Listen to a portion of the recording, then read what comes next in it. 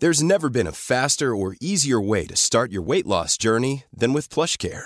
PlushCare accepts most insurance plans and gives you online access to board-certified physicians who can prescribe FDA-approved weight loss medications like Wegovy and Zepbound for those who qualify.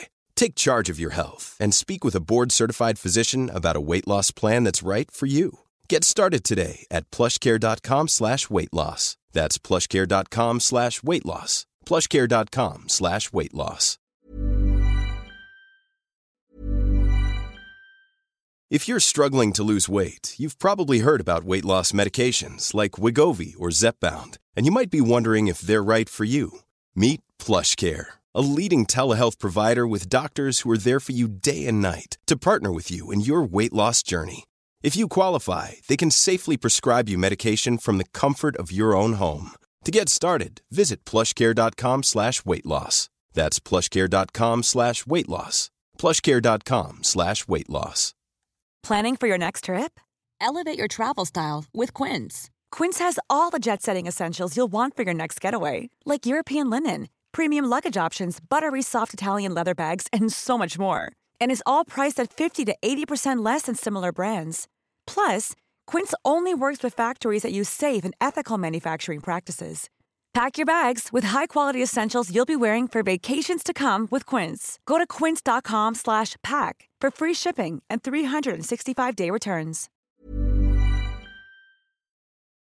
A lot of people have this idea of astrology where you look at the back of the newspaper and it says that, either your day is going to be filled with roses or a piano is going to fall on your head. And psychological astrology looks at our natal chart. And from that, I can deduce patterning.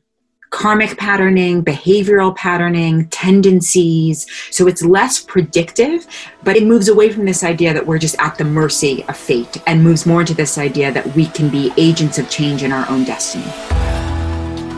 Hello and welcome to the Not Perfect podcast. My name is Poppy Jamie, a recovering perfectionist and the founder of award-winning mindfulness app Happy Not Perfect. Like the app, this show is about hitting pause and taking time to look after our mind and soul. In this series, I explore how we can make life better in 2020. How can we reduce stress, enjoy life, bounce back from setbacks, and get in flow? My guests will be sharing their expert advice, and I hope you join me on the journey. Our theme music is courtesy of Mindstream.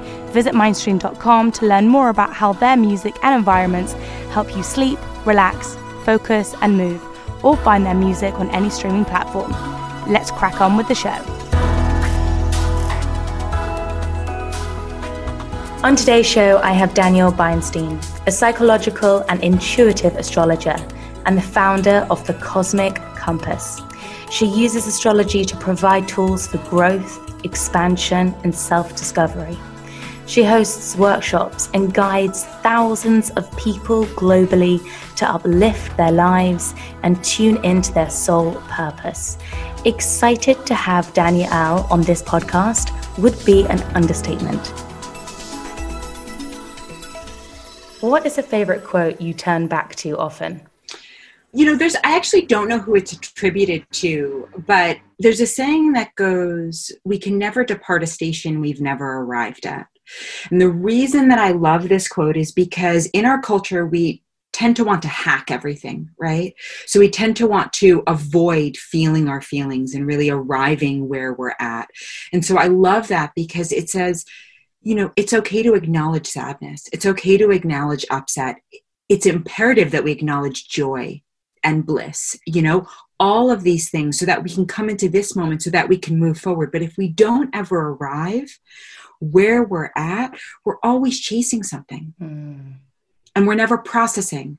So we carry our baggage with us rather than processing our baggage and moving forward. So that's one quote, that I absolutely love. And then there's because I'm approaching 40 and a lot of my clients are in my age range, not all, but some are, there's a quote by Carl Jung that says, I'm paraphrasing here, but life really begins at 40. Everything up until that point is really research. Because we have this idea with this focus on youth, 30 under 30, all of this. And we forget that wisdom, in order to garner wisdom, we need to live. We need to have experiences.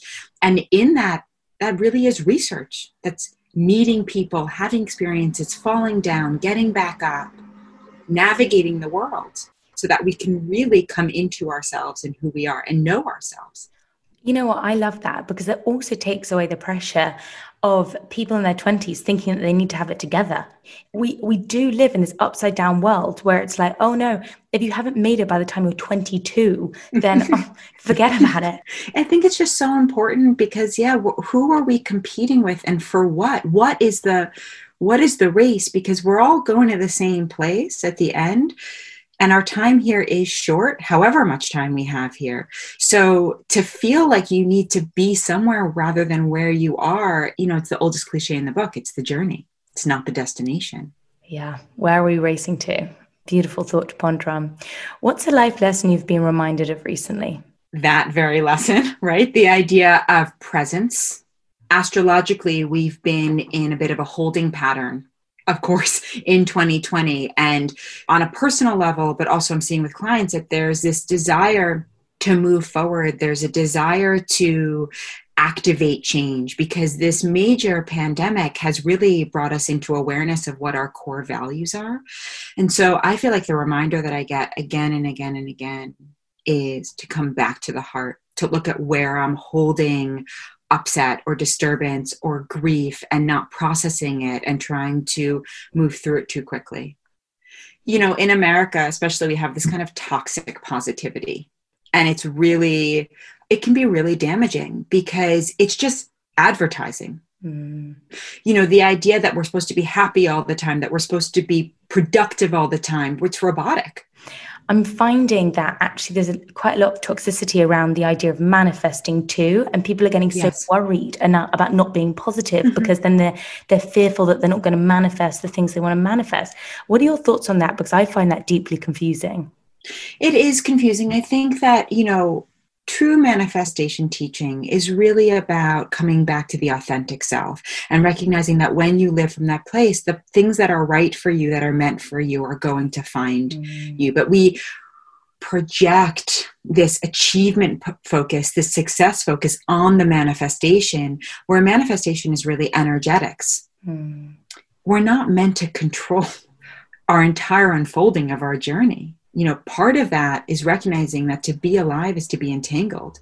To be alive means that you're going to have experiences which are wonderful, and you're going to have experiences that are challenging, because there's this false idea that we're responsible for everything that we're experiencing. Like, we are not responsible for the pandemic. You know what I mean? We are not responsible when we grieve the loss of a loved one. That is part and parcel of the human condition. I think it gives this idea, while personal responsibility is really important, meaning like owning how we respond to something, feeling overly responsible for our entire journey is damaging to the psyche, because it doesn't take into account the socio-political realities of our cultures, and that some people are really born into much tougher circumstances than others. And why? I don't know. We can ponder that thought. We can say, we can come up with theories, but the truth is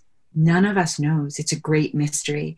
But I think when we live from that place of, if you're not manifesting, it's your fault, it's like, where's the empathy in that? Where's the compassion? Where's the idea of the collective and being responsible not only to oneself, but also to your fellow humans, and to showing kindness? So I hear you, but I think true manifestation is really just about getting into the core authentic self. And from there, things will feel more in alignment and things will show up that are meant for you. And so clearing and deconditioning subconscious beliefs.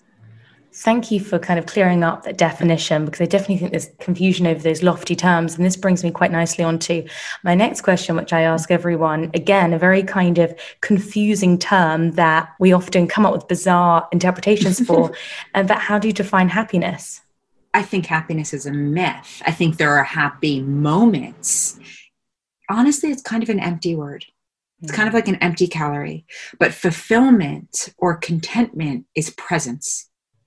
When we have happy moments, I mean, that is a quotable quote. Happiness is an empty calorie. That is so good and it's so true. Like we all want to consume it, but then suddenly we're kind of like, oh, how nutritious was that? So you are a psychological astrologer. Yes. How does that differ from an astrologer? What does a psychological astrologer mean?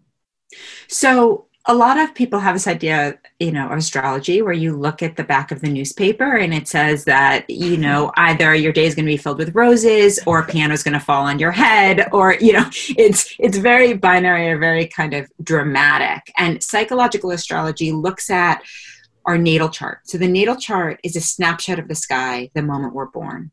And from that, I can deduce patterning.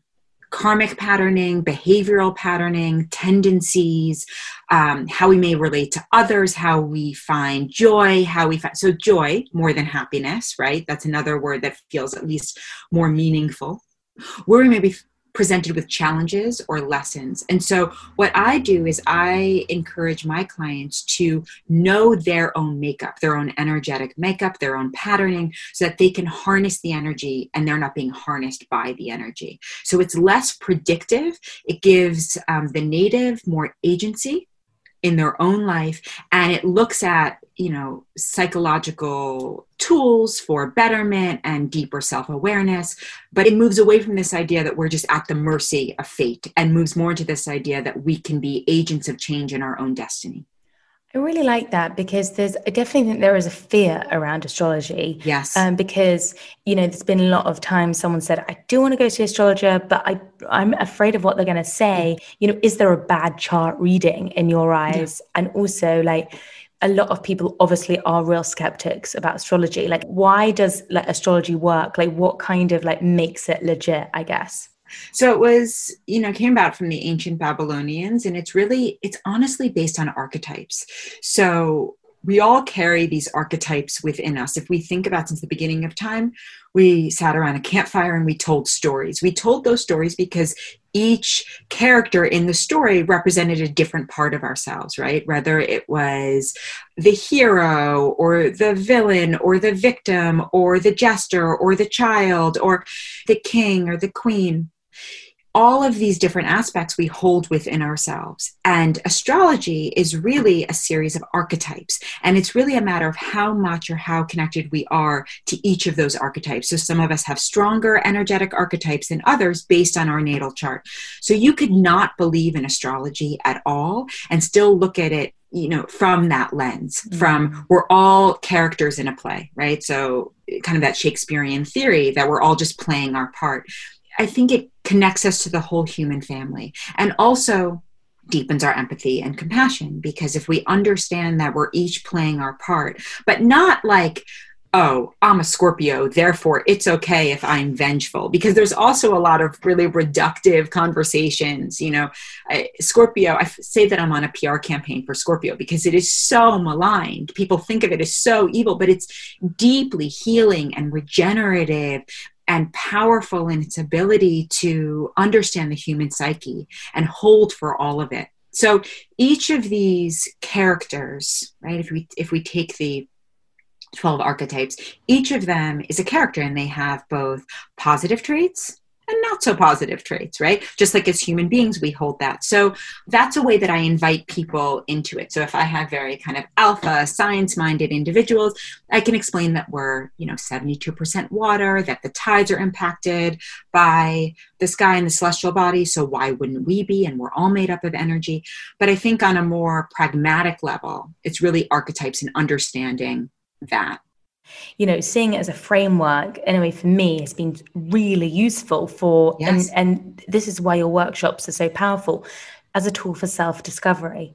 Yes. And I also find, for me anyway, when, I heard you say that in one of your interviews, that explaining that the human body is, as you said, made up of so much water. How do we think that we would not be affected if in huge tides change shape based on where the moon is in relation to the earth? How do we expect us not to be affected? You really created so much clarity for me in how you kind of break it down.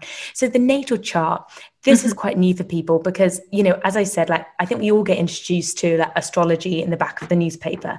How does the natal chart change, and what are the benefits of getting a natal chart read?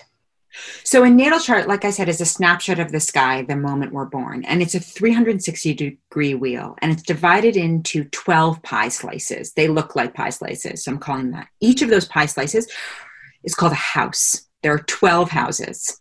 And each of those represent a different aspect of our lives.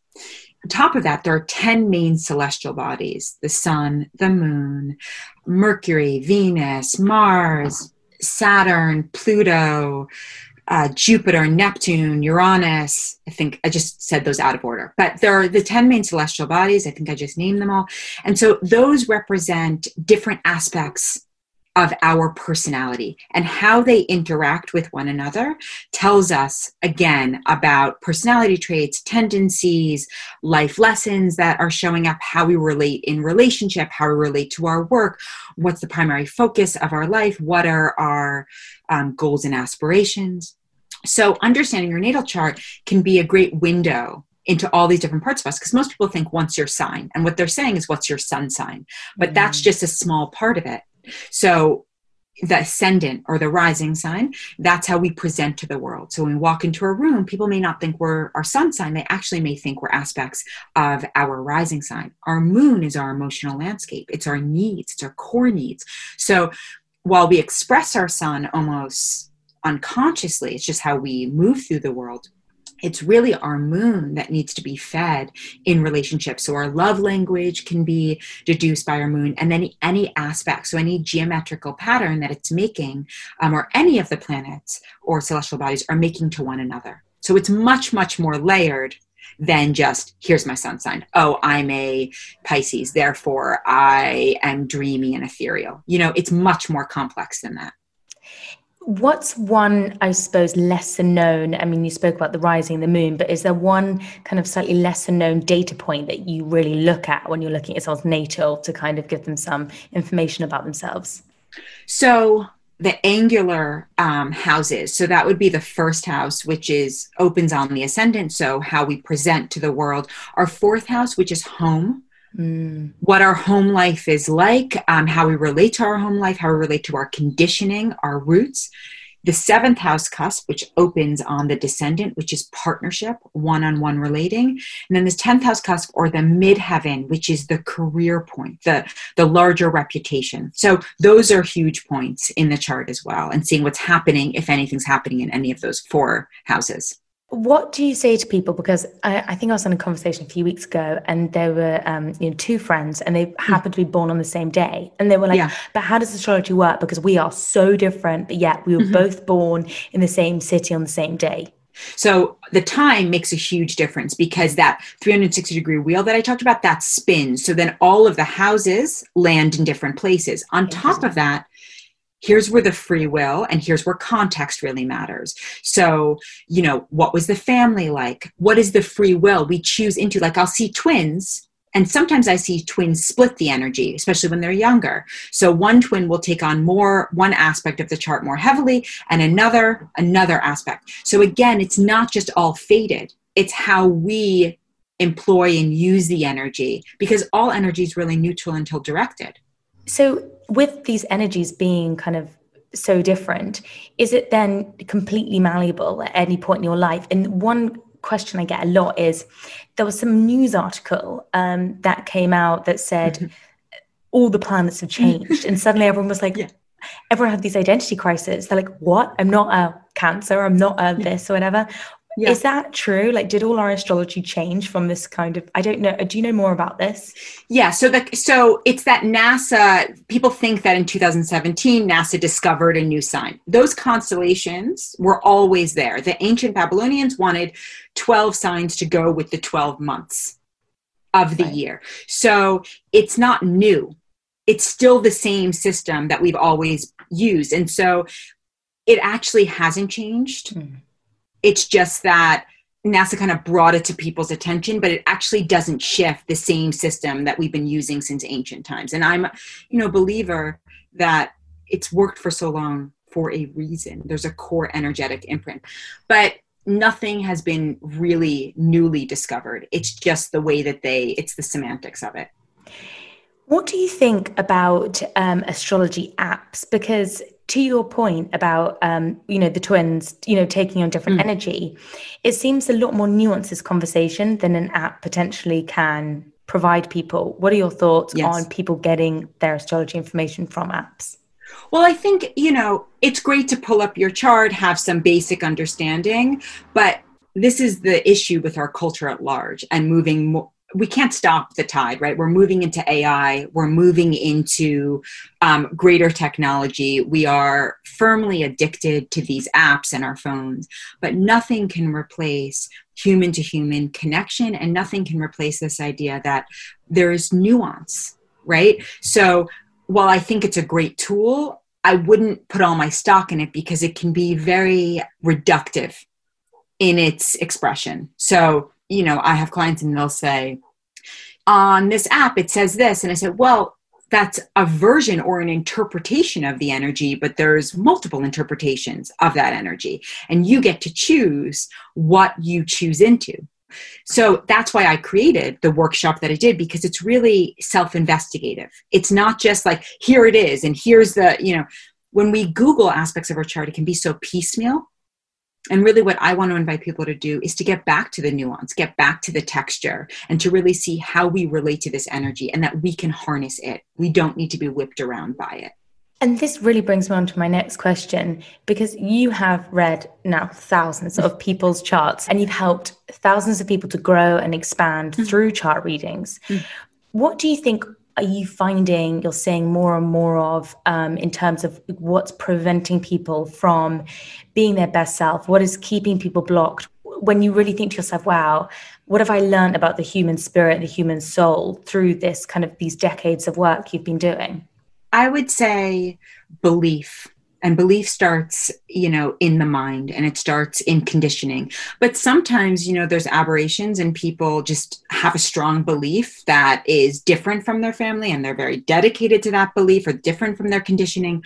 But ultimately, the mind, right? Because we are a culture of the mind. So do we use the mind in service to our soul, in service to our heart, or do we let our minds run the show? And what I see often is that we get in the way again of presence and in tuning into our emotional body, our cellular kind of receptors. And by the way, like I'm a big believer in gathering knowledge and information. I'm a Virgo myself. So I believe in knowledge, right? But when we take it just from the mind and we don't integrate and we say like, how does this land in me?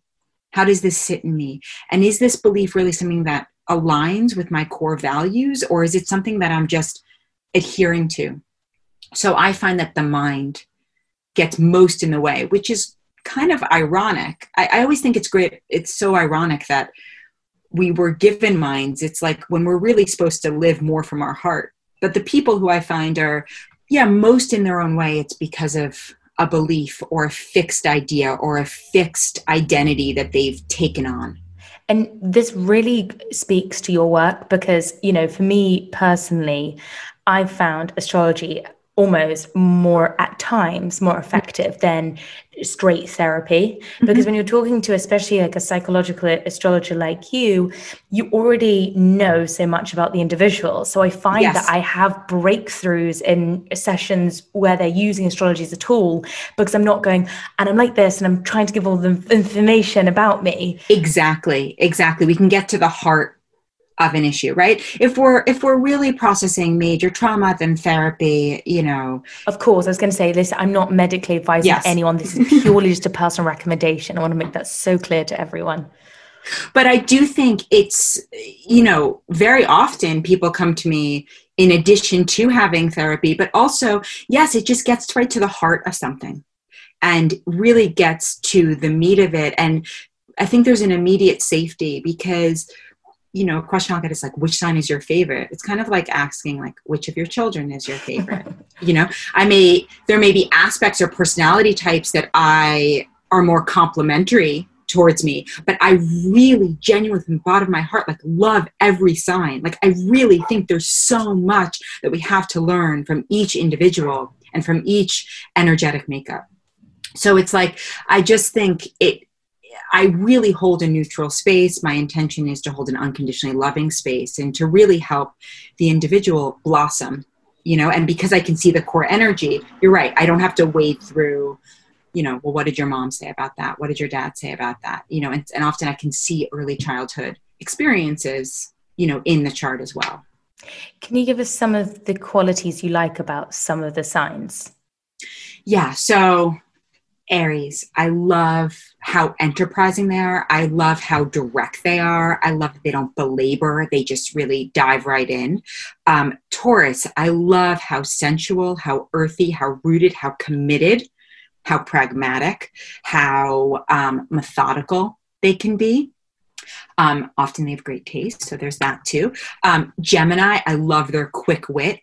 I love the curiosity. I love the adaptability, the interest in so many different things, and the facility with language that can often come with Gemini.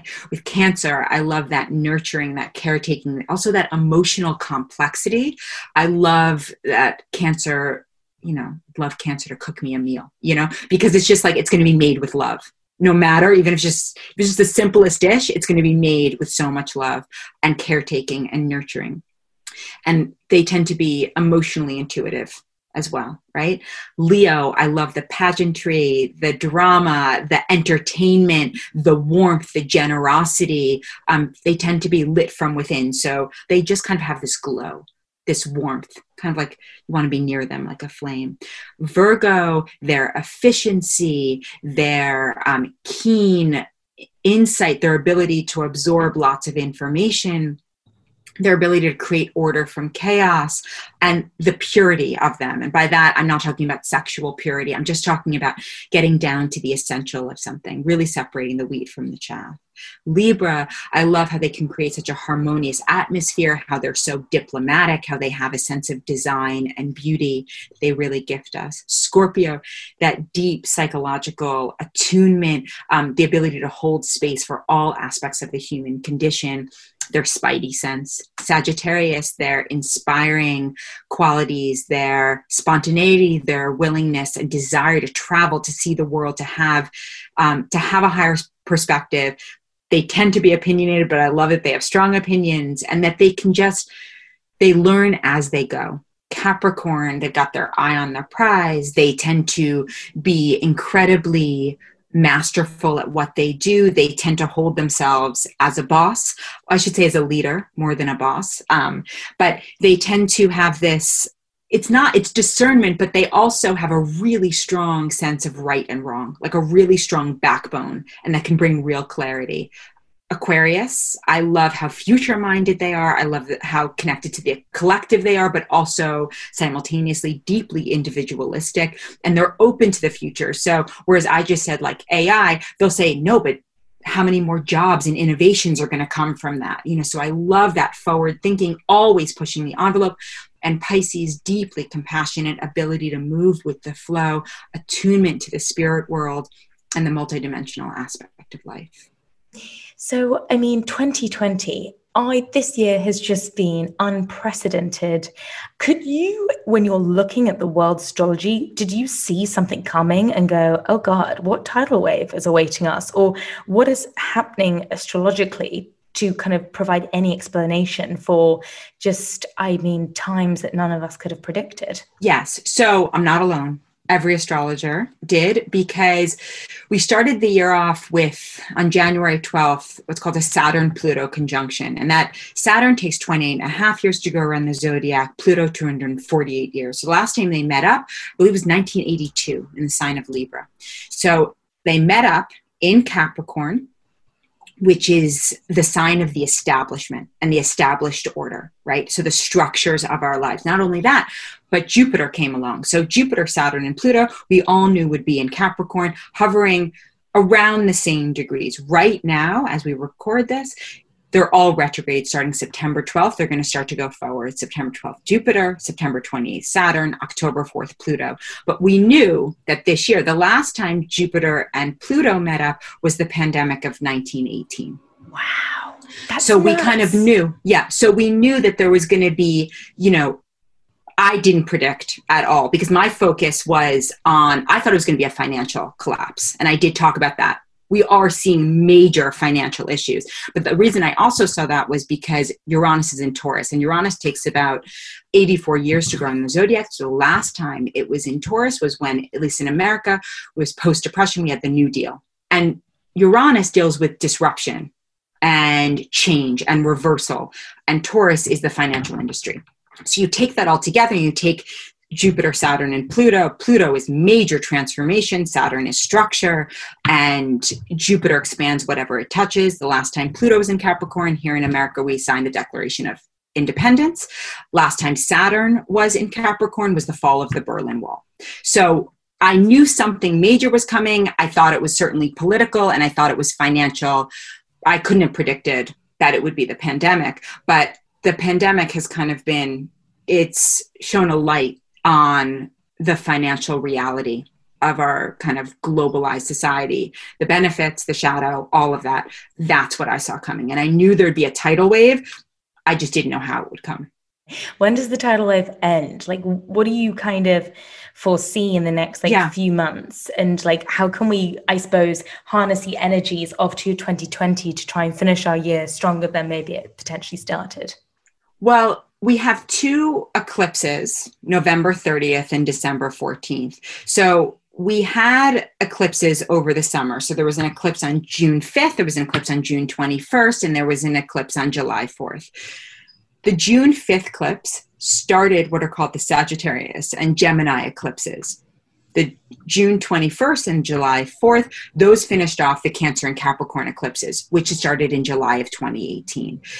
Saturn and Jupiter are going to leave Capricorn for Aquarius on December 17th and December 19th, respectively. So we're going to start to experience this shift, much needed shift, out of the heaviness of Capricorn into the future-minded Aquarius energy. We're really looking at the end of the year because until then, Mars is retrograde until November 13th, went retrograde September 9th. So retrograde until November 13th. Mars is forward movement, action. It's squaring these three planets, Jupiter, Saturn, and Pluto, which is why we feel like we're in a holding pattern.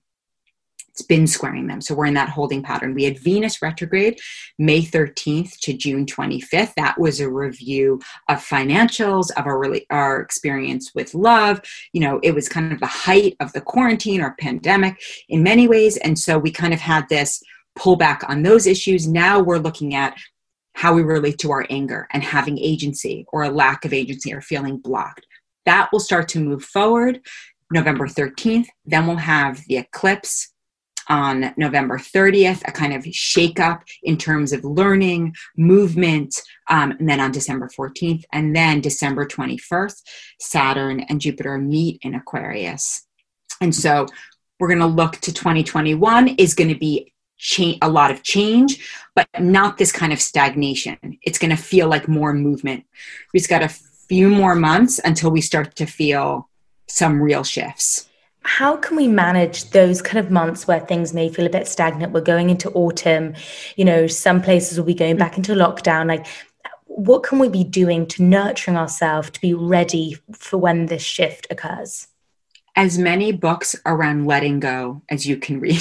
So David Hawkins' Letting Go is a book that I highly recommend, even like Pema Chodron's When Things Fall Apart, just so that we kind of get a higher perspective on what's happening and we don't get caught in the linear idea of time, right? Because we can get really caught there and it can activate a lot of fear. So the other thing I would say is look at anger, how we relate to anger. So a big fan of screaming into a pillow when I'm super frustrated, freeform writing and burning. So writing out frustration, writing out anger, and then burning it, letting it go. And then, you know, welcoming in the open space, welcoming in a kind of loving energy in that open space.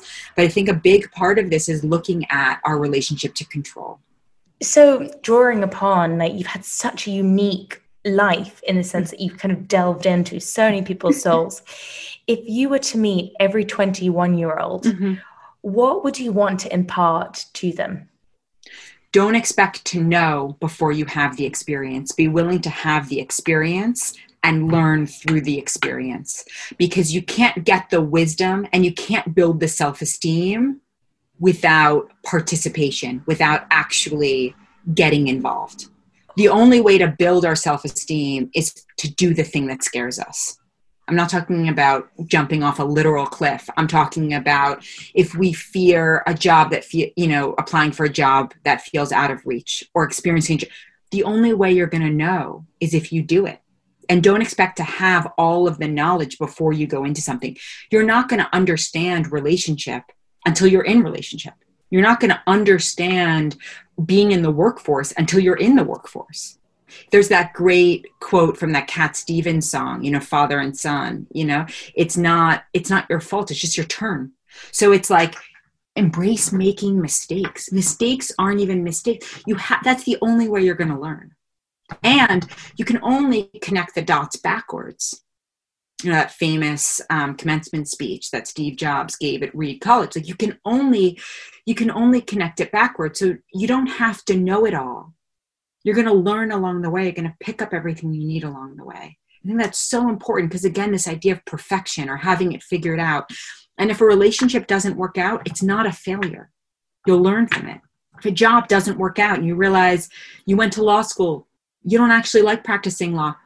Okay, you still have a law degree. There's a million other things you could do, even if you decide, you know what, I'm going to be a magician.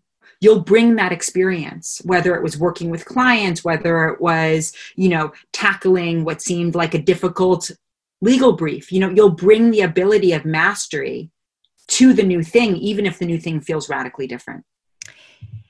So I would love to hear about the courses and how people can work with you and the Cosmic Compass. As I said, this world can be really difficult to navigate, and there's so many people kind of saying other things. And this is, the reason for me setting up the podcast really is to hopefully introduce as many people to inspiring souls like yours. So the Cosmic Compass, what does that involve, and what kind of courses are you finding good for kind of if you're early in this journey, or if you're kind of actually more involved, done a lot of this kind of work before? What are the things that you're finding that are having good results? So the Cosmic Compass it's actually inclusive. So there's a chakra course. So that includes 8 meditations to go through the chakras, as well as questions for self-inquiry to understand how we relate to our own chakras. There's also an intro to astrology course, which is a self-counseling, investigative course. It's not just, this is what this means. It invites the participant.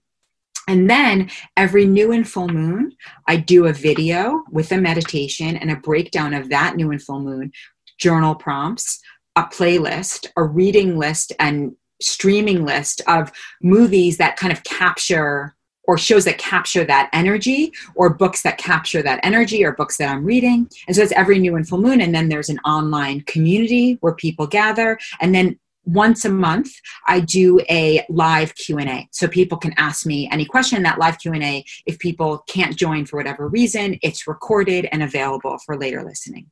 And it all feeds itself. So let's say there's a new moon and I feel like there's a certain chakra that aligns with that new moon.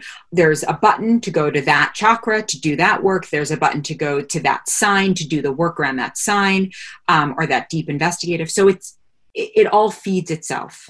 And can people work with you one-on-one? Yes. And people can work with me one-on-one. Just sign up directly through my website. I have clients all over the globe. So the scheduler accounts for the time zone differences. Everyone, I'll put this in the show notes so we can have kind of easy access. Okay, this has just been so deeply insightful, and I've learned so much, and I love episodes like this. If you wouldn't mind finishing my sentence, I begin. Yes. The best piece of advice I've been given has been?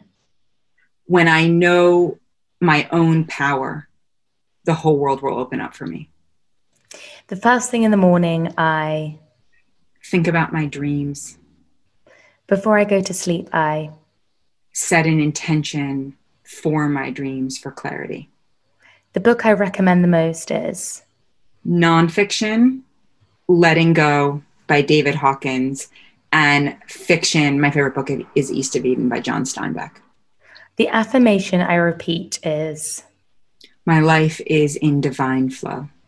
If I could do it all again, I would live abroad, but I'm not done yet. So spend more time living abroad, but I'm not done yet. I would love to meet, dead or alive. Oh, dead or alive? Virginia Woolf. Good one. If you really knew me, you would know. I actually think I'm pretty funny. You can't tell from my work, but I actually think I'm pretty funny, and I laugh all the time, and I laugh at myself. My work is kind of serious, and I'm not good at like memes. So my work isn't funny, but like I think I'm actually kind of funny. I love that. I love that so much. So where can we find you? So Instagram at Dani Beinstein, and then my website, daniellebeinstein.com. Okay, perfect. And I, again, will put it in the show notes. Thank you so much. This has just been brilliant, and you're fantastic, and we appreciate you so much being on here. Oh my God, Poppy, thank you for having me.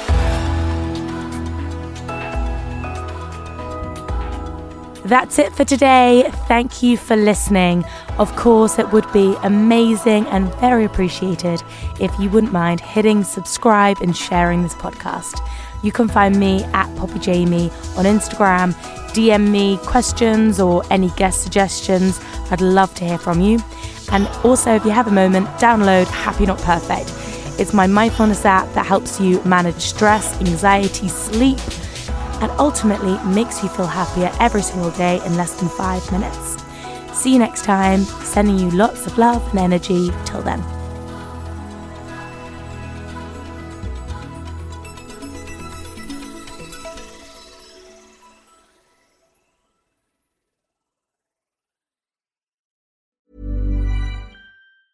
A lot can happen in 3 years, like a chatbot may be your new best friend. But what won't change? Needing health insurance. United Healthcare Tri-Term Medical Plans, underwritten by Golden Rule Insurance Company, offer flexible, budget-friendly coverage that lasts nearly 3 years in some states. Learn more at uh1.com.